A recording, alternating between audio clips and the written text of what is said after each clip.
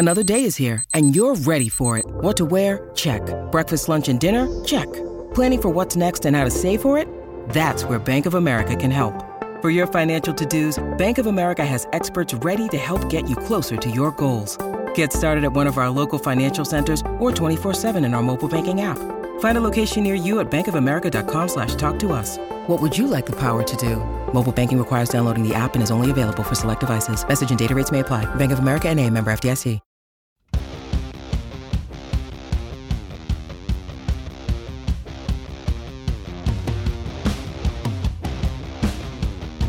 Thursday BWI Daily Edition means mailbag and practice observations with Nate Bauer, senior editor of Blue White Illustrated. Nate, how you doing today? I'm great. I'm having some coffee, so that's getting things going and full busy day ahead, right? We gotta love up these spring weeks of when there's actually something happening because guess what? This is all going away. Oh, I know. Don't tell me. We do this 5 days a week. Don't tell me that. We're going to be getting into one of the things of I don't mind speculation, but then speculation based on already preconceived speculation. That's when I start to go, we're getting a little silly. So the best ones are why do they wear black sneakers? Move it to let's go blue. Oh my gosh. Okay, so let's not think about that just yet. Let's enjoy the moment. So this morning, quick side note, a little sluggish today here on the BWI Daily Edition, but I didn't make any coffee. So throughout the week, I make enough for my wife and I, and there's always a little bit left over. So I pour that into a mason jar, and I save that up, and today was the leftover coffee day. So there wasn't as much. I didn't realize how much I needed it till I was sitting here in front of the camera going, oh boy, what's wrong? Why when I push the ignition button is things not happening? That's why. You drinking the coffee's already been made and it's being refrigerated? Is that what's happening here? Yeah. Oh no. T. Frank, come on, buddy. You can't do that.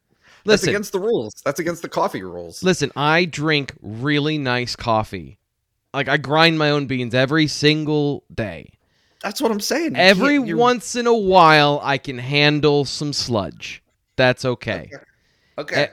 I'm glad to know that that's where you were going, because if you were telling me that you're buying nice coffee and doing all of the process and then refrigerating it for the week, I would have taken issue with that. No. It was a late night last night. I just couldn't bring myself to make coffee. Plus, our coffee is behind all the dirty dishes I didn't get to last night. So It was just a survival instinct. And that, here's another thing. Every once in a while, you need to suffer a little bit as a human being. You need to feel the pain to then feel alive again later. At least that's how I have tried to make it all feel right. When that happens. The pain of not having your gourmet coffee at hand. Yes. That's true human suffering, sir. Yes. You are a warrior. I understand. Yes. And to those people out there who are either listening and don't see the fact that I've got a really big dumb grin on my face, if you're listening on the podcast, or if you don't know what a joke is, yes, I understand that there are wars going on in the world. This is we'll have to ruin the joke so that people understand it's a joke. Anyway, what did you think about last night? What did you hear? What did you see? What were the interesting things to Nate Bauer from Penn State's practice? Yeah. Okay, so, and this may not be of any interest to people. I don't know. I think that Penn State's punting situation is very interesting. Right? Okay. They have because you got to find a new one, and that's been a consistent piece that they've had for the last 3 years, right? So to find a new punter, Bardia Moore was brought in from Fordham, and it was an intentional transfer. So he's a walk-on status, but his ability to transfer Penn State, obviously Penn State wanted him, and he was brought for the express purpose of becoming the punter really this year. Right. But he still has to be able to do it. And so I can't pronounce his competitor, Gabriel Nwosu, his last name. But he's his own thing, right? 6'6", 273 pounds. Down from last year, by the way, who I think Correct. he was pushing 300. Correct. I mean, honestly, he carries it well. Like he doesn't look bad for 273 pounds at 6'6". So, but that's interesting. And so we during the portion of practice that we were able to see, we got to watch them punt. And I thought that maybe Nwosu had the bigger leg, but I thought that I would hope so. Yeah, right. But I thought that the process, and this was kind of where I'm going with this, is Stacey Collins was available to us afterwards, and he said more or less what I thought I saw, which was, the consistency and the get off, right? Like that time, the process time of snap to ball being in the air is less consistent, right? And so Amore has a little bit more fluid of emotion. And to me, I thought that Barney Amore was, again, like we're talking about a couple of reps here, right? Yep. so you're just dealing with initial impressions, but I thought Amore looked good. So I thought that was interesting. They moved on to, we actually, like, to me, I don't know if you can remember this happening otherwise this spring, but actually got to see some one offense versus one defense. Yeah, that was the first time we got to see that. We haven't seen anything live all season until the surprise goal line stand 2-point try. Right. Yeah. So for 2 plays. Yep. So they were both 2-point conversions. Christian Veilleux took one with the second team, obviously, and Sean Clifford took one with the first team, and both were failed conversions. I did not see what happened on the first one because I was videotaping a part of the play, as we are asked to do, so I didn't get to see what Clifford was doing, so I didn't see how any of that worked out, but I did see on the second one, the broken up pass by Jalen Reed, so that was good sign for the defense, maybe? I mean, I thought that both and like, what am I talking about here? Both quarterbacks had time to make decisions. Like nothing happened quickly in the play, right? And so, like, part of the 2-point conversion, like if your quarterback is back there evaluating the field, the window's already closed most of the time, and so that was absolutely the case on both plays. Clifford overthrew Malik Mega, but there was nowhere to go with the ball. So that was the case for that one. And then Jalen Reed, it was the same situation. Veilleux tried to hit Dinkins in the middle of the field, and it wasn't open. Yep. So no, those were the 2 plays, and then we saw some field goal work. Do you take anything into account when it comes to who was lining up where with the first team and second team? Because there were some things that were interesting, and I don't know if they're worth bringing up because it's literally 2 reps, and that could have been different yesterday. But I just, there was a couple of situations that with some players either not there or there was, a different shakeup on the depth chart that I thought was interesting. But I don't know if it's worth getting into that particular part of the granular observations. So I mean, if anyone is prepared and capable of talking about this and explaining to me what's what, it's you. Yeah. Keaton Ellis had a teleconference this week where he said that he is competing for the starting dime. Okay. So that was the first time that I had heard that verbalized. And I don't think that they're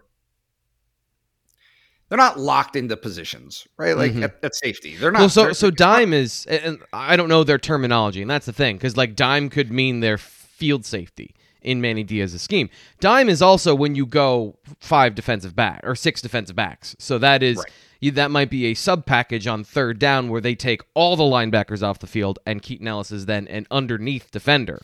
So that would be another Manny Diaz difference instead of having the traditional, still having your 2 linebackers out there. So that's something I've seen from him on tape, and it's one of those things of what are you doing? Because they've got 4 safeties right now that are scholarship safeties. So are they implementing that knowing they're getting 3 in the offseason, or is that not one of the packages that's making it to the fall? So, I guess that's insight into that.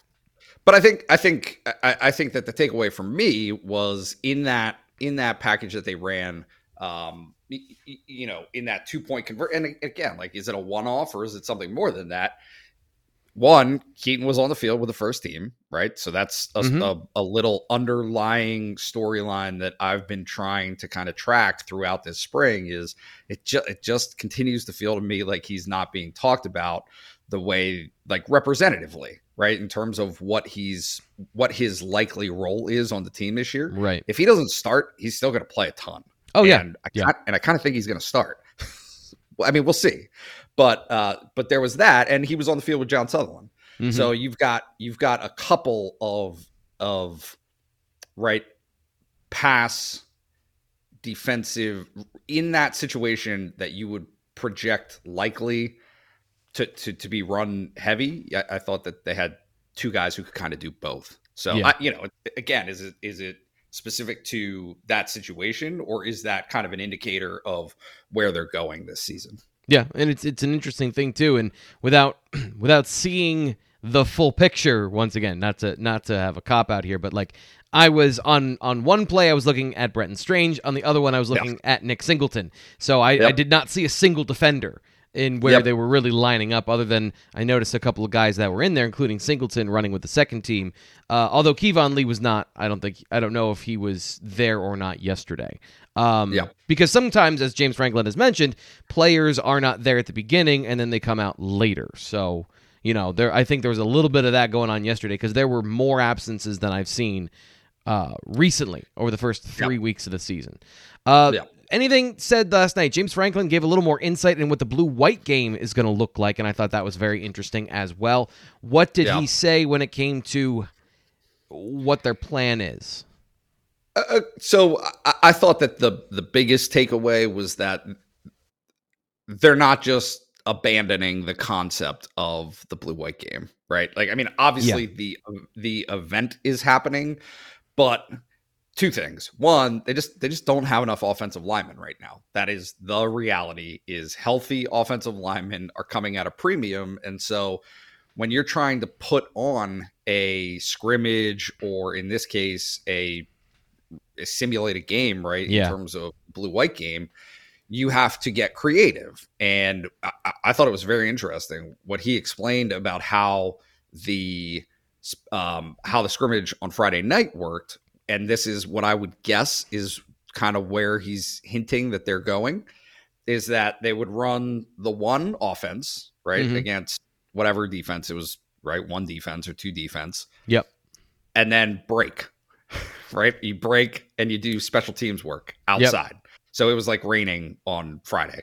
Do special teams work, come back, run with the twos. And at this point, because you're only dealing with 6 or 7 offensive linemen who are available, you're basically running the same offensive line. Yeah, which is interesting because you got to be careful of which special teams you're running, because the offensive line is also heavily involved in a lot of special teams units. Yeah, but I don't think that they, again, when you're doing a simulate like a controlled scrimmage, they don't have to be, right? Like you don't need your defensive line or your punt block or your field goal block. You don't need them to actually try to block the kick. Like that's not necessarily a valued part of that. So like, I mean, at least from everything that I've ever seen in practice, when the snap goes up, in terms of like a field goal, when the snap happens, the offensive line stands up. Yeah. Right. So one of the things that James Franklin talked about yesterday that was interesting from a offensive perspective is, because we were talking to Sean Clifford as well afterwards, and the focus is on the quarterback, right? And year 2 in the offense and the quarterback knowing the offense. But it's also year 2 for the offensive line. And it's an interesting dichotomy they're in right now, that is this situation helping the offensive line more or less because there's only 5 or 6 of them? That they're getting all the reps, as you just mentioned, like in the blue-white game, they're basically going to play the entire time. Does that help accelerate their integration into the new offense and what they're looking for as far as maybe some new concepts they want to run? Or is it too much? And, I don't know that James Franklin answered in kind of a, well, we'd like to have everyone out there working, but the guys that are getting work are getting good work. So I don't know. Yep. And there are players that are important to the future of the offensive line that aren't even here. So it's kind of a mixed bag where the quarterback, I think, is getting a lot of really good work in the second season. And James Franklin talked about this, and Sean Clifford talked about this after practice, of the quarterback is feeling like he mastered the offense. Now the rest of the team has to feel that way too. Yeah. Yeah. I don't know that there's a right answer. I thought that the biggest, most notable side to it that I took was he seemed optimistic that the scrambling is the wrong word, but the adjustments that they've made to practices and the adjustments that they've made to their approach have allowed all the other positions to not be dinged, right? Yeah. Like to not have any negative effects. Yeah. Correct. And that was really his main thrust of the conversation was the offensive line is one thing, but we've made sure that the offensive line doesn't affect the receivers, running backs, and tight ends from getting their work as well. Yeah, and I think defensively as well. I think that all of that is important, is to get good reps when you have the opportunity. It's funny because it transitions so well, but I also spent some time watching Manny Diaz last night and the linebackers, and he was doing it's a ball strip drill, right? Where one linebacker is holding the ball and he's falling into a bag, and the other linebacker is asked to rip it out. Yep. And so the first time through the line, the first time everyone did it, all of the linebackers were basically ripping out the ball before the falling action had started. Yeah. And so he was, livid is not the right word, but I mean, he literally said, he was just like, hey, we just wasted 2 minutes of everybody's time. Like, because nobody did that correctly. This is right. And so at some point, I don't know if it was John Sutherland or Curtis Jacobs, somebody did it correctly, right? So once they were almost to the back, so the falling action, they were almost to the ground, rip the ball out, go find it and get it. Yeah. And he was like, hey, that's a live rep. That's a good rep right there.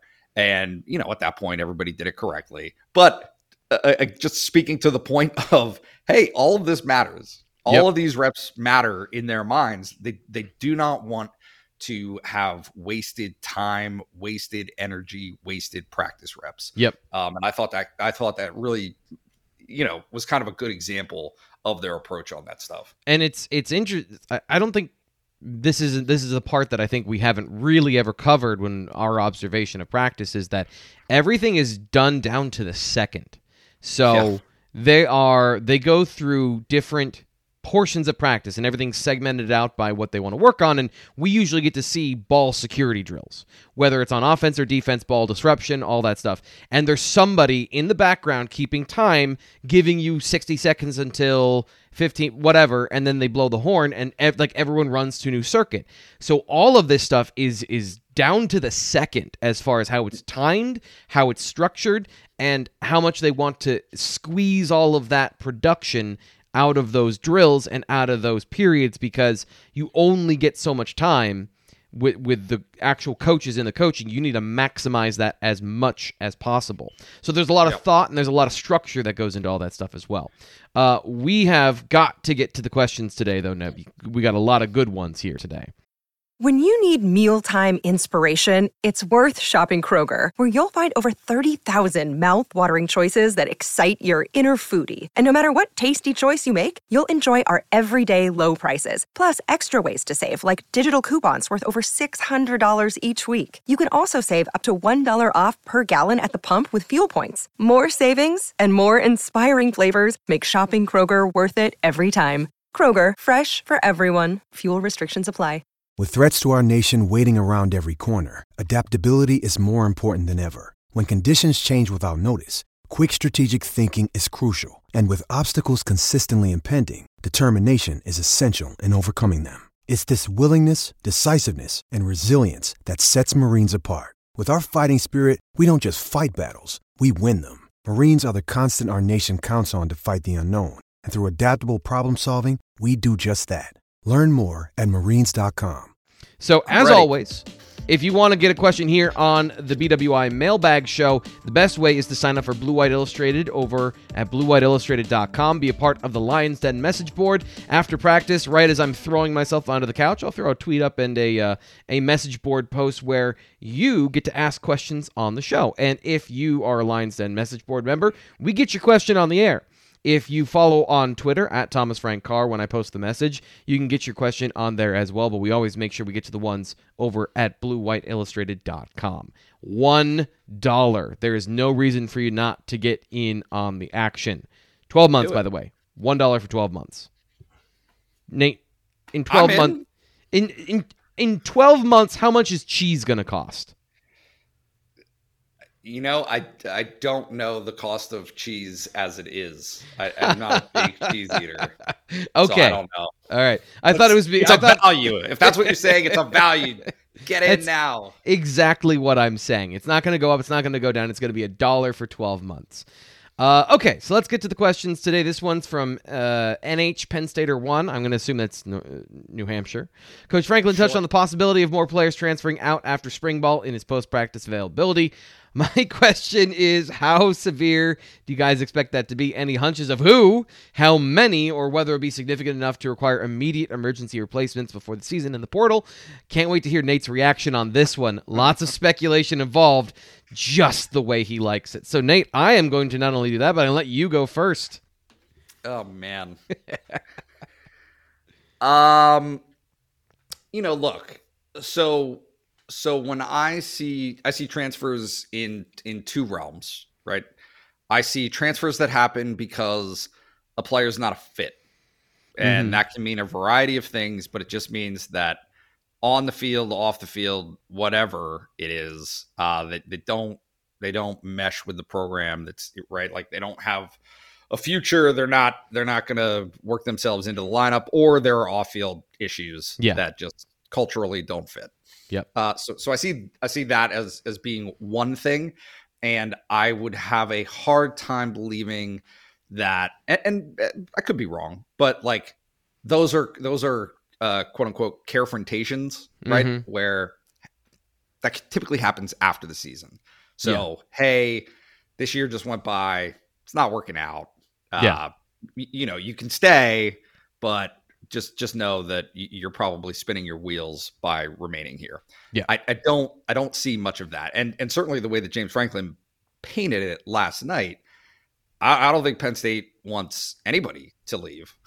Right? Like I don't think that's a situation that Penn State would be initiating. The second that happens, and typically does happen after spring ball, is players who believe that the clock is ticking. Yeah. Right. The time is running out on their opportunities to participate and to take on a starring role. Yep. Like, and again, like this is maybe a good example. And I hate to use his name because I don't want to suggest that this is in any way real, but let's say that Keaton Ellis wasn't in their plans. Yep. Right. That competes in throughout spring ball, had a role last year, but not a starting role. And then this, right, the senior year, and he would still have a super senior year available to him. But in his senior year, if it became clear that Jalen Reed and Zakee Wheatley had both passed him on the depth chart this spring, coming out of the spring, like at that point, you wouldn't be surprised by a situation like that. And I don't see a ton of that on Penn State's roster. Like I don't see a ton of fourth or fifth year guys who, because they've already left. That's what I'm saying. They've already left. Like they're already gone. So they're like, when Tommy Stevens left, like what have you? I just don't see when Will Levis left, right? Yeah. Like Will Levis left after a season. And again, like that wasn't after a spring. He already knew that. He already knew that Sean Clifford was coming back. and there was no direct avenue for him to, like, other than the chance that he could beat out Sean Clifford in spring ball.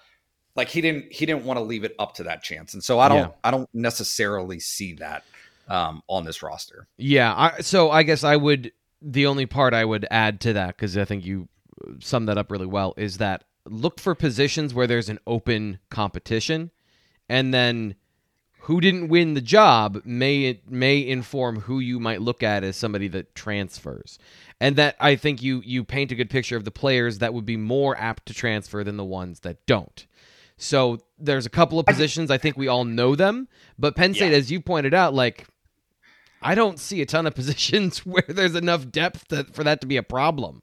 Yeah, I think, okay, so like, and you know that I don't like doing this, but running back is a good example. Like, that's okay. So Noah Cain already left, and I think that they would like to carry 5, which they currently have. Okay. Yep.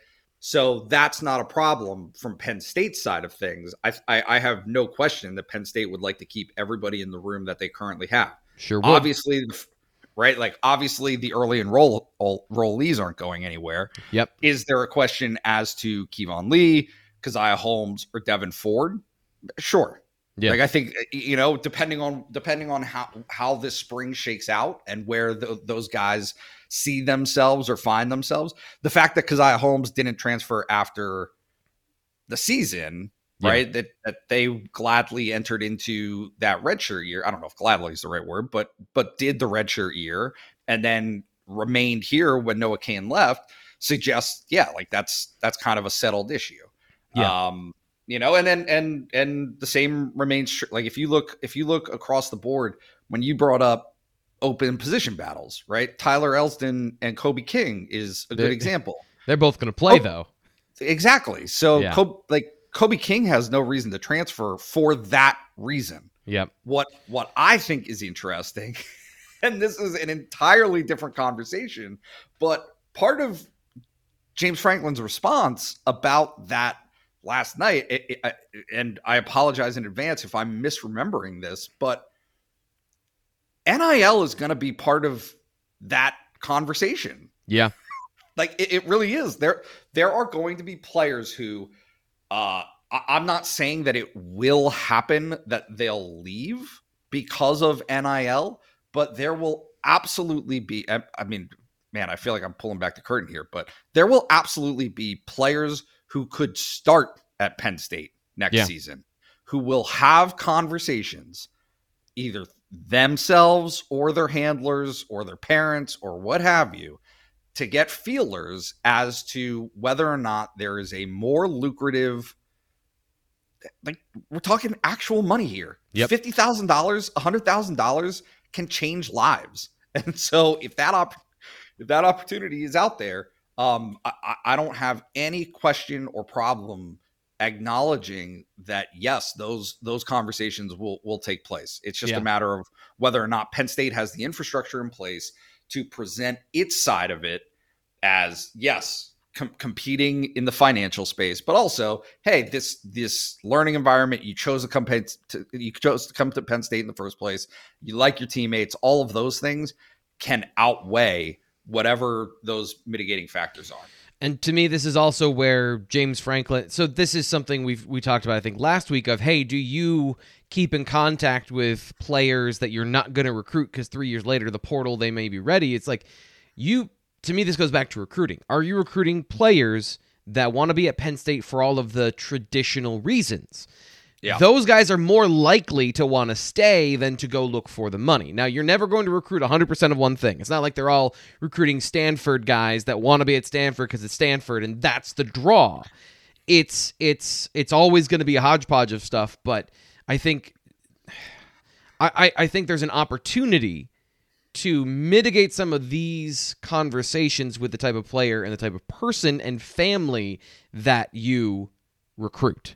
And it's not perfect, and some players change their minds, but I think you're in a better situation if you're Penn State because you've put in that work to begin with of finding, quote-unquote, the right guys. Moving on to this question from Poncho570. Addressed a big need in landing Damian Robinson.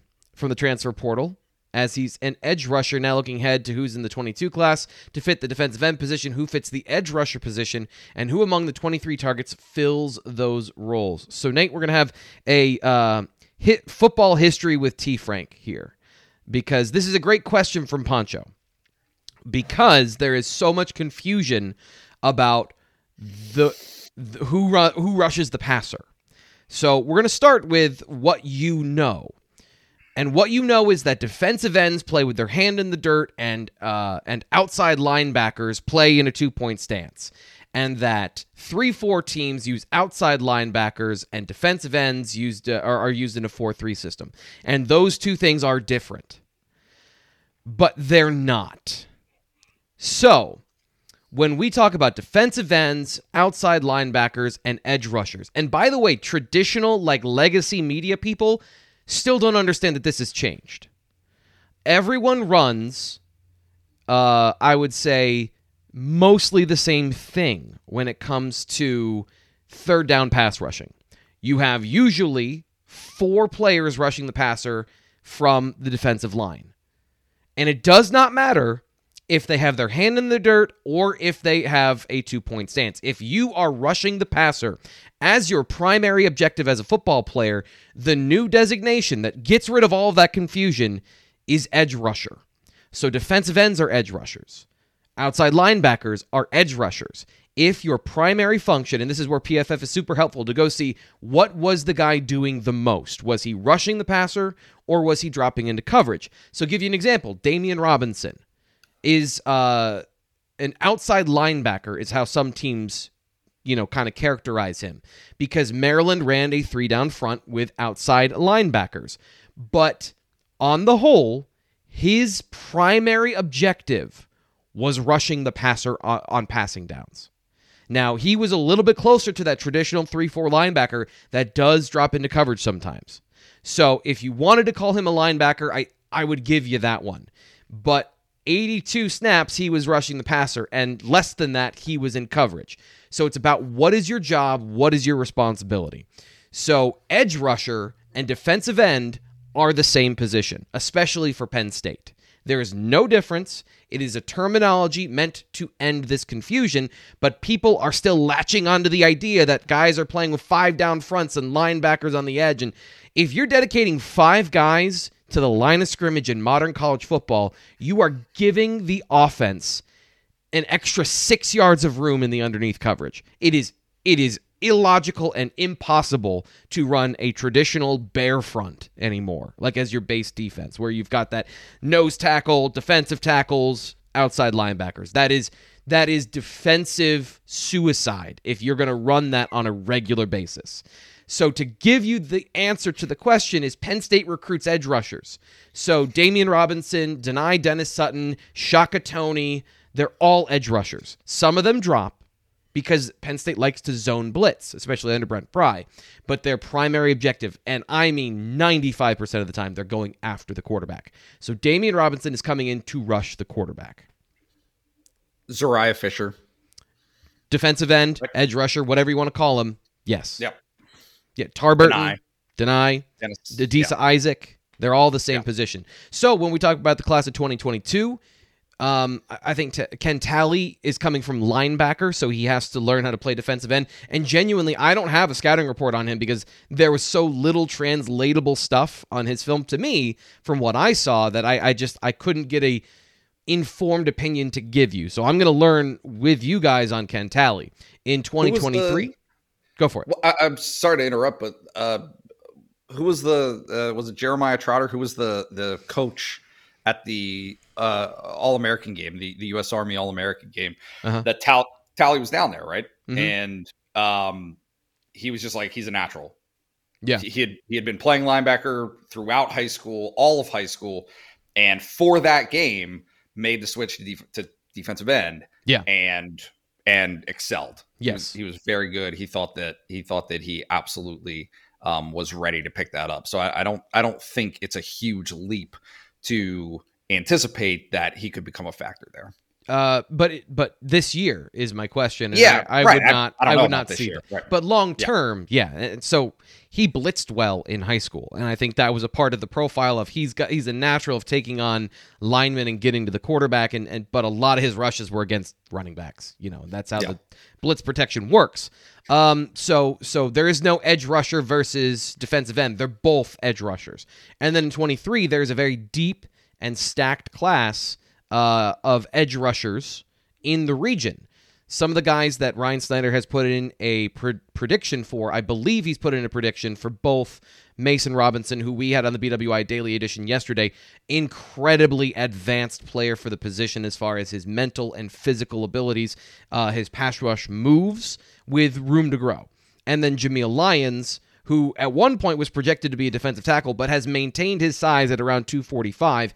Highly athletic player, another guy that I'm going to get into the film of. He's committing on August 4th, and I believe Ryan has a prediction in for him as well. But there's Desmond Umazulu.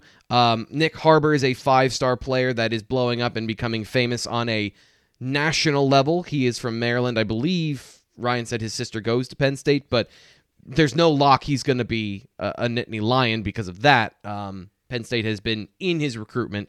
There's a couple other really high-profile players in the region, but that's why we have the BWI recruiting show to check that out on Tuesdays and when Ryan comes with me on the show on Fridays. You can check those out here on YouTube. A great reason to hit the notification button and to always watch the show.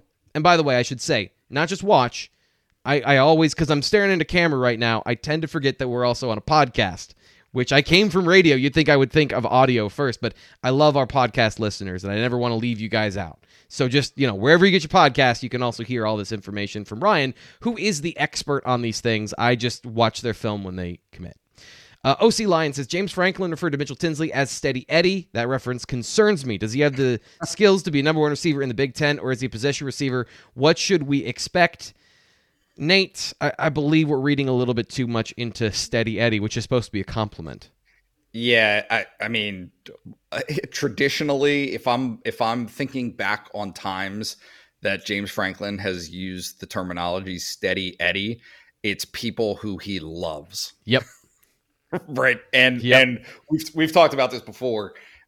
At receiver in particular, that ability to duplicate reps, to just rep after rep after rep after rep, that what you are going to get, and that what you're going to get is of the caliber that you expect, right? And that you need from that position. So I do not at all take, I mean, I think Jahan Dotson was at one point described as Steady Eddie. He was Steady Eddie from the beginning. Like, he was the same guy. Yeah. So now what's interesting to me is how Jahan Dotson evolved into a guy who caught everything. Yes. Right. Like that was an evolution for him to where his ball skills became what they were. Yep. I don't have any concept of that for Mitchell Tinsley, one way or the other. He caught a ton of passes last season, and one of the things that James Franklin joked about yesterday was like it was probably illegal to run the ball at Western Kentucky. He has said repeatedly, and this is the part that I think you should have brought up, OC Lion, not to tell you how to ask your question, but like the part he did say was multiple times getting an idea of what it is at this level to be big, fast, and explosive. And he said going through our speed program this offseason is going to really help him. So from what I saw on film, he's fast enough to compete at the Big Ten level and to be a difference maker. But to be a superstar, to take that Arnold Ebiketie route of coming in and being the guy, there is a little more gas in the tank, according to James Franklin, that they see he can be, and that's why he comes to Penn State, because he's got the abilities. It's clear on his size, his frame. I really like watching him move. I love receivers. My favorite position is watching receivers because it is the most incredible things that they do in the air. He's got all of that stuff. It just is getting a couple extra RPMs out, making sure that he is the guy that we saw on film at the next level. And I'm not too concerned about that. I think Penn State can work with him and make him fast enough that it, be a 4-4 guy. And I think that's really all it is. And I think It's a little bit different, but maybe elements of this as well. Is there was Dotson's just the most convenient example here, but earlier in Dotson's career, the conversation from James Franklin was he has to decide if he wants to be a Big Ten receiver, and deciding if you want to be a Big Ten receiver means, hey, you've had this identity as a fast, fluid receiver, right? Who is liked. And Jahan Dotson didn't end that way. He got thick, right? Like he put the work in. There was, I mean, literally, like they say it, there was a conscious decision made. Hey, I'm going to commit to this and actually go like the protein shakes, like all of that stuff that is a bear. It is a grind to put on weight when your metabolism is the way that these guys' metabolism is. Yeah. And I think that part of the suggestion here with Tinsley is if Tinsley commits to all of the resources that Penn State has available in terms of strength training and those nutritional aspects, that he can have the speed and the size to not get pushed around, right? I think this is also and not get pushed around. This is also kind of a public motivation thing too, because I'm sure they've had these conversations, but this is also kind of a. I would imagine this is for James Franklin in particular, a tactic that he continually mentions this out loud to us as a way to continue to push him to do those things in a persuasive way to make sure that he understands it's important. And I don't think that that's any. I don't see a lot of cause for concern here. So that's what I would say, OC line, you should expect. A really good receiver. A complete receiver is the other part that James Franklin talked about. Like, let's also remember that he called him a complete receiver that can do anything. Yeah, he came to Penn State for one final year to be a big factor in Penn State's offense. Yep. So Chris Gelso asks, we've discussed that Bo is ahead of Drew physically, meaning, going back to what Chuck Losey said, but he says, but when they are throwing the ball during practice, who looks better? This is a tough one to answer, Chris, for a couple of reasons. We have seen, as we said earlier, we've seen 2 live reps, so I've never seen either of them throw the ball against competition. I've only ever seen them throw the ball to the GAs wearing the brightly colored shirts. So it's a bit tough to answer. Do you have anywhere you want to start with that particular thought? Yeah, unfortunately, the quarterbacks don't throw the ball during punting work, which is too often the portion of practice that we are able to see.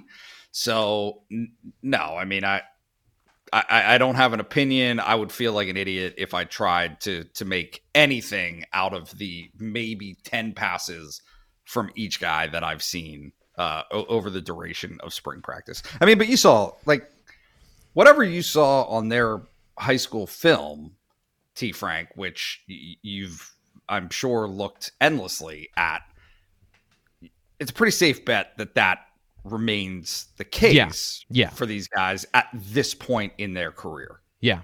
So I'll give you one observation, Chris, that I saw yesterday just to kind of give you something here. They were doing kind of a leveling drill where you throw the ball over a net, and if you've watched the video, the highlights, Blue White Illustrated on YouTube, Aller had a bit of an issue getting the ball over the net. He kept hitting the top of the net, but so did Christian Veilleux.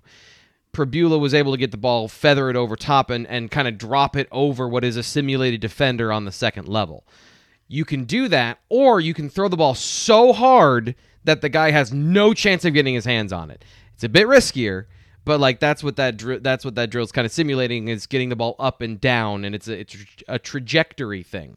But I am not basing anything whatsoever on one drill as far as who looks better and who doesn't look like they're getting it. Again, Prabula has the ability to throw the ball on the run. He's a little more mobile. But Drew Aller can throw on the run. He's got great off-platform skills. So I think it's still too early to say.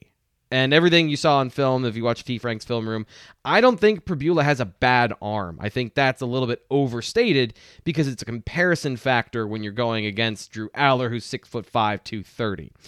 Losi's mustache always brings a good question with Steen going into Alabama. Who are the other portal O-linemen that there are to look at, if any? There was one that just left Georgia and went to Florida State. So this is going to be after spring practice, I think. Right, Nate? Yeah, I mean, I'm not aware currently of where that situation stands. Do they need another one? Yeah, I think so. Yeah. Right. I mean, I don't know. These things are fluid, and you can have guys. I mean, especially now, I just cannot stress it enough that things are gonna get crazy. And they're going to be especially crazy this summer because I think, like, it's just, there aren't rules. Yeah. And the rules that exist aren't enforceable. And so, like, like we say, the bag man, there's nothing bag man about it now. A business owner can approach without a collective. These things are called directives, and this is for an entirely different show. But they can approach someone's camp and say, hey, I love Louisville football. I love Texas football. We need a position X, fill in the blank. And I just think that you would be a great spokesman for my company. Here's $300,000 or whatever, right? And that will be very appealing to people, and people who, I'm not saying it's Penn State, right? Like this evolution has to happen until things get buckled down, which they are not right now. I absolutely anticipate on the broader national college football spectrum to see someone who is in a position to be a star on their current program leave to go somewhere else that they can also be a star and make a bunch of money in the process. I wish I had a sound effects board because I would have played the old-timey lightning sound effects and thunderstorms because the storm clouds are rolling in around Nate Bauer. Let's go to some Twitter questions. And by the way, Amarius Mims, a 5-star offensive tackle at Georgia, who played, in mop-up duty, he transferred to Florida State. So that was the guy I was thinking of. But I think you're going to see more of that, though, and that's what I was alluding to when what Nate spelled out very clearly is, why is this guy transferring? Is it because of playing time? Is it because of something else? You have to ask the question now. There is no solid answer of, okay, it was X, Y, or Z. Okay, if you could ask James Franklin one question that he had to give a straight up answer to, what would it be? Now, Nate Bauer, I think, can get these more readily than most people. So is there anything you've wanted to ask James Franklin recently to get a direct answer about? And what would it be? Because I have to think for a second, because I have filtered out most of those questions from my head, knowing that I'm not going to get an answer to them, so I just don't think about them too much. No, I don't know. I think that maybe, and this is going to sound stupid because I don't know that it's of the interest of everyone else, but I would like to know from the stakeholders, with no inhibition, what college football looks like 5 years from now. And you're not, it's not that anybody has a crystal ball and can see exactly into the future and know that necessarily, but like, that's just, and you guys see this, we've done this show. You see me, you hear what I write, or you see what I write, you hear me talk. Like it is front and center in my brain that college athletics is going through a fundamental transformational change. And I don't know where this is going. And so I would be very, very interested to hear from it. Like, I don't know. I know what the question is asking, right? Was it John Donovan's fault that the offense wasn't good 2015, right? Like, what was working with Christian Hackenberg? Like, what, I don't know. Like, how severe were if you're not beholden to anybody, how severe were the restrictions that Penn State placed on football for COVID? How about that? Yeah. Right. Like that's something that I think most people would be interested in. And certainly I would be interested in is okay, you've got nobody's feelings to protect.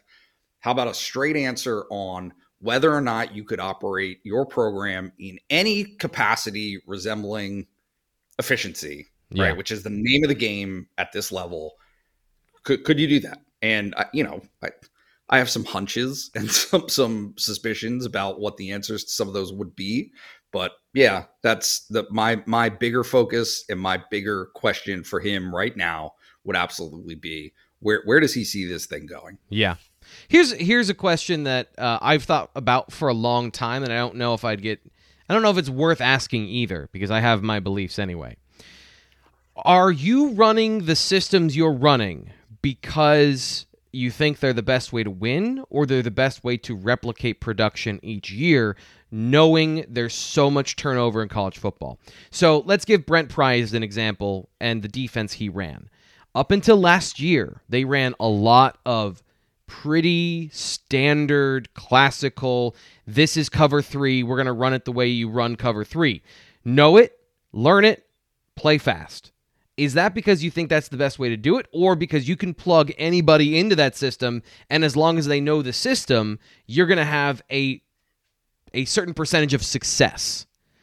As opposed to if you're running something like, you watch what happened to Michigan with Don Brown. They have these really good secondary players. They have an incredible pass rush. They shut people down for a year, and then the bottom falls out because they cannot maintain that level of athleticism, because it's just so hard to get right, even if you get the athletes that physically can do these things. Florida State's another example. They ran a lot of man coverage, that whole Dion ball thing. Florida State does not have the profile to continue to do that, and you could see exactly how that went over time defensively. Once the shine of being Florida State and all of that faded, and they missed enough, and they were 5-7 enough, and 4-6, and all those bad seasons, then you're not getting the athletes up front, you're not getting the athletes in the secondary. So do you run these systems because you believe in them, or because you believe it's the best way to continue to have consistency? And I don't know that I don't know that it matters either way. Like, I think I think it's right either way, basically. Yeah. And is probably both to a certain extent. Sure. At least I would think, right? I mean, you're looking for consistency in whatever avenue you think that you can do the best, right? What can you teach the best? What are you most at home, expressing and right, like, because again, honest truth, like, players can see through that. If you're trying to implement a system or a style of play that you can't wrap your head around, or you don't actually like, and they're not going to do that anyway. But I mean, I just think that it's a hybrid of probably both of those things that you're suggesting. Yeah. So PSU 87 asks, trying to feel the juice of these practices from your reporting. What is the level? Does it feel like excitement or anticipation? Are players making great plays and the rest of the team is genuinely fired up for fall? Teams know when they're good. This is actually an interesting thing. You started the season off wanting to know what's the vibe. And I kind of agree with Lions 09 here. Is I don't have a good read on that right now. And part of that is we don't see the part of practice we used to see where there is more plays being made. Again, we just see positional drills and we see special teams. So there isn't that inherent competition. So I don't really know, but talking to the players, it's very business as usual. There is not, I would say, untenable excitement. There's not any sort of drive outside of the normal, we want to be really good at football, and we're doing everything necessary in the moment to make that happen. Do you have any thoughts outside of that? Yeah, I don't think that you get to make waves in any direction, right? When you've had the type of success or failure that they've had in the last 2 years. Yeah. So you don't get to say, oh, we're I mean, obviously they're motivated. I don't think that there's any question about that. I think that it's kind of the duck in the pond, right? Everything's pretty quiet up top that you can see, and then right beneath the surface, their legs are paddling hard, right? And so it's just a matter of you cannot. I think it's interesting that maybe interesting. Look, they can only answer the questions that are asked of them, but Nick Singleton, like there are some players who I don't have any question are impressing and are doing things that people will take note of, but you can't be so far in front of that. You're just setting yourself up for failure, right? Because if it's anything less than an all Big Ten performance, then you've oversold and underdelivered. And so everything that I've seen from the program inside and out this spring has kind of been, hey, it's grind time. This is where you put the work in. They are optimistic. They think that they can do good things, but this is not a team that is like, hey, we're in a position to prove it. Like, no one believes in us. We're going to prove everyone wrong. Like, you don't get to say that. Nor are they this is our year. We were so close last year that we're going to make sure that this year we go all the way because, what you just said. This is a follow-up question to that one that I think is a valid one. John Walker on Twitter asks, this time of year football fans are starving for information since you and Nate are elite sports journalists. Can you share how to evade the hype train? There have been quite a few players that haven't lived up to the hype. I'm gonna take that compliment and not feel like that's sarcastic. You and Nate are elite sports journalists. I'm going to take that as a compliment. So thank you. That is why I always couch these conversations with this is what they said. And going back to our conversation last year about the offensive line, Juice Scruggs and Caden Wallace, is that all we heard, right, was how good it was going to be. They're these great players, and I said we have yet to see them play. There's more evidence about some of these guys like Nick Singleton that injury can always happen, and we will never know the truth of the injuries. Yep. But unforeseen circumstances, to me, are the only thing that makes him not a contributor next fall. So it just, I think it's personal opinion. And secondarily, I guess where there's smoke, there's fire. So Olaf Ashanu is another one where we have only heard good things from multiple people about Olaf Ashanu, not just from James Franklin and not just from, one or two interested parties that need something to happen, so they're going to say it the way they want. That's always the part I look for, too, is this benefiting in some way the person who wants us, or is this a belief that they want to manifest into truth, or is this, unbidden and it just keeps coming up? It takes three to tango when it comes to the hype train, okay? and what that becomes, okay? I'm gonna go through the process here because I've got some experience with this. I've been doing this for a while. Yeah. The first part of the hype train happens when journalists, of which we are, and we are entitled to ask these questions, have questions, direct questions about a player's performance in spring practice. We don't get to see it. So that is our avenue to find these things out. Is James Franklin, how is Adisa Isaac doing this spring? We're all very interested. He missed last year. He was supposed to be part of the equation in 2021. He was obviously an integral part of the equation in 2020. Where is he now? Okay. The second piece, James Franklin says he's doing well. He's doing well. Yeah. He's having a good spring. We have really high hopes for him. He's coming back, and we're counting on it, right? those two elements are tried and true. They have to happen. Now here, you know where I'm going with this. Mm-hmm. The third piece of the hype train is fans who love their football team and also have expectations and want this player or these players to be highly successful. Yep. Process that information, which is very straightforward, right? Question and answer. They process that information as, hey, this guy is all world and better be all world. And if he's anything short of that, then we were sold a bill of goods. That's not placing blame really on anyone. I don't think that it's that, but it takes all three of those ingredients for that to happen. Because here's the thing. James Franklin typically does not,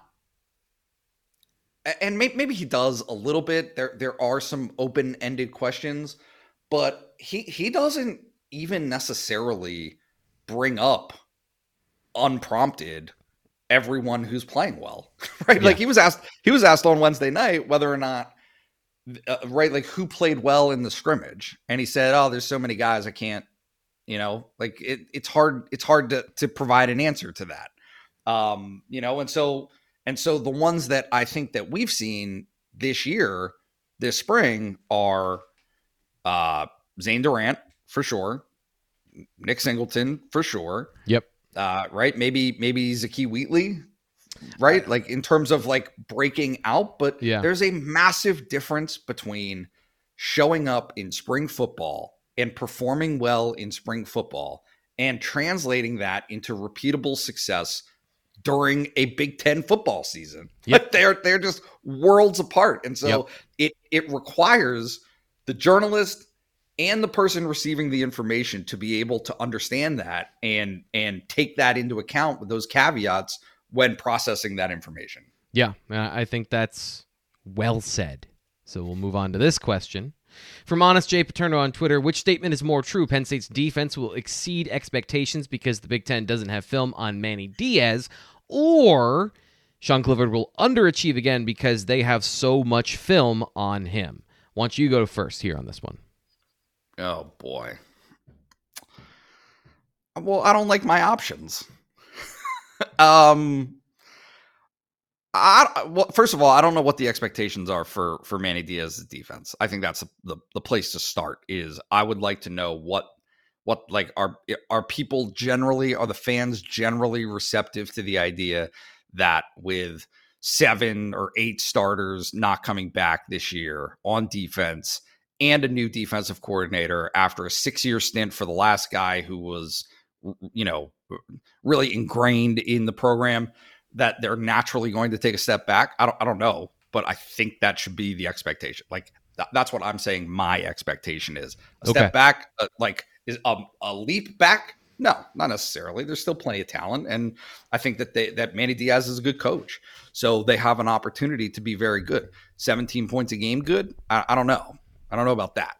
Right. Right. The second thing. So if there was a strike zone, right? So on average, Brent Pry had a good defense where they averaged 23 to 28 points roughly given up a game. Kind of in line with where the rest of college football is. What about that? Being at that consistency sort of level. Yeah, I think that it hinges on a few things. I think that the pass rush is a huge part of it. Yep. I think getting home is it. Yep. Okay. Yep. And so much of this is it just turns on a dime, right? It's does the pass rush get home? Does it create the disruption that opens up opportunities for interceptions? Are those, we're going to call them risky or like aggressive approaches, but they're not. It's calculated, right? Because you believe that you have the athletes to get it done, and that when that opportunity presents itself, they'll be able to take advantage of it. But you've seen, even for Brent Pry in 2020, how that didn't happen, right? Like games that could have been won. Like We're talking wins and losses here. Yeah, we're also on talking about interceptions. 2021, where they did enough to win games, but they didn't have the offensive support to win those games. But okay, so but I'm saying if you're strictly looking at the defense, the conversation changed from, okay, Jaquan Brisker dropped an interception in 2020 that led to a loss, versus 2021, Jaquan Brisker made an interception that absolutely ended the game at Wisconsin. Right. Tig Brown made an interception. I mean, they both made interceptions to win the game. But the point remains, those interceptions and being able to make that play when the opportunity came, it's very, very difficult to predict that. But it can be the difference between the points that you see on the stat page at the end of the season. Yep. Sean Clifford, I think there is a legitimate point there. I'm not going to gloss over. Can I pick this up here? Because go ahead. There was some stuff yesterday that, so, you ask questions and you're entitled to answer the question however you'd like. And with Sean Clifford, it's all about mastery of the offense, right? It's all about, making sure you know everything. And it sounded a little bit like he's going to have more latitude at the line of scrimmage of, placing a call or two, where previously I feel like it was all very much dictated from the sideline. And that means also going back to like Trace McSorley, where it's been very controlled from the sideline. And I've asked James Franklin this previously, and he said, well, do you want the person in control to be the guy that is the professional, does all this stuff, or the guy that is going to Econ 101, which is kind of a summation of what he was talking about, of like the coach should have a heavy influence in what happens at the line of scrimmage. But if you're the quarterback and you've been here for 6 years, you should have some latitude as a part of the offense on the football field. I asked Sean Clifford, what are you working on personally this year to improve yourself? And outside of mastery of the offense, and he said being a leader, getting to know these guys, being a part of the offense, actually getting to know these 18-year-olds, and he joked about the gulf in age and how it is really a different generation. He didn't mention anything about like getting the ball out on time and deep ball accuracy, or any of those things that we've seen from him. We talked about here on the show. James Franklin talked about Sean Clifford in the sense of giving him more support. So I don't think that Sean or James Franklin or anyone sees Sean changing. It's the situation that's changing. So to me, that answers the question. Is I don't think.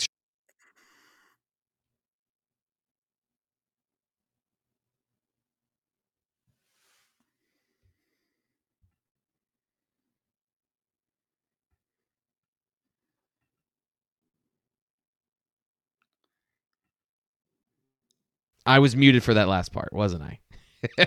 Great. Yeah.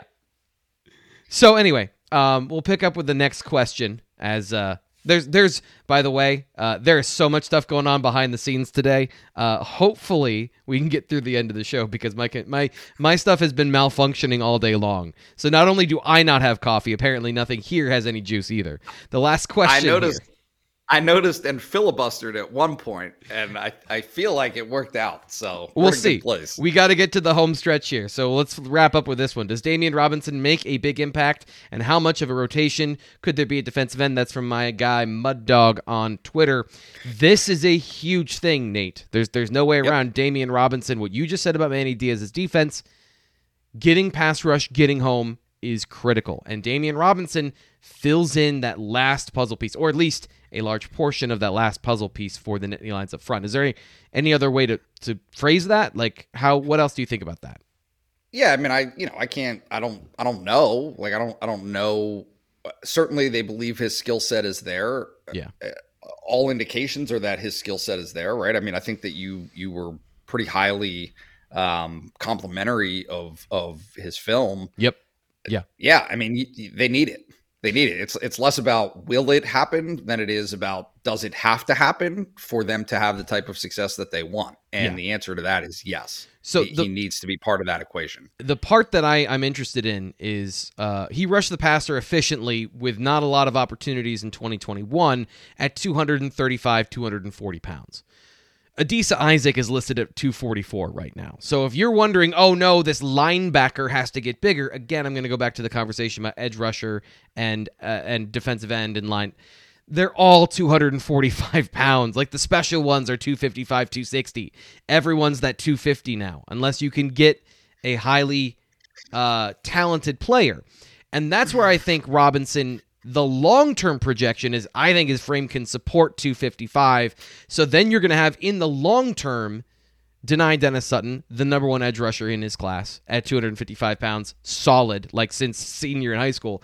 And then Robinson, who has that ability, 2 top 5 edge rushers in their class. If you can keep those guys together, that sets up a really great baseline for the future. And right now, it's just about getting those guys to being able to contribute in a trio with Adisa Isaac to get the production of at or a little above Arnold Ebiketie. Because last season, it was all Ebiketie, nobody else. This season, it's got to be from multiple angles.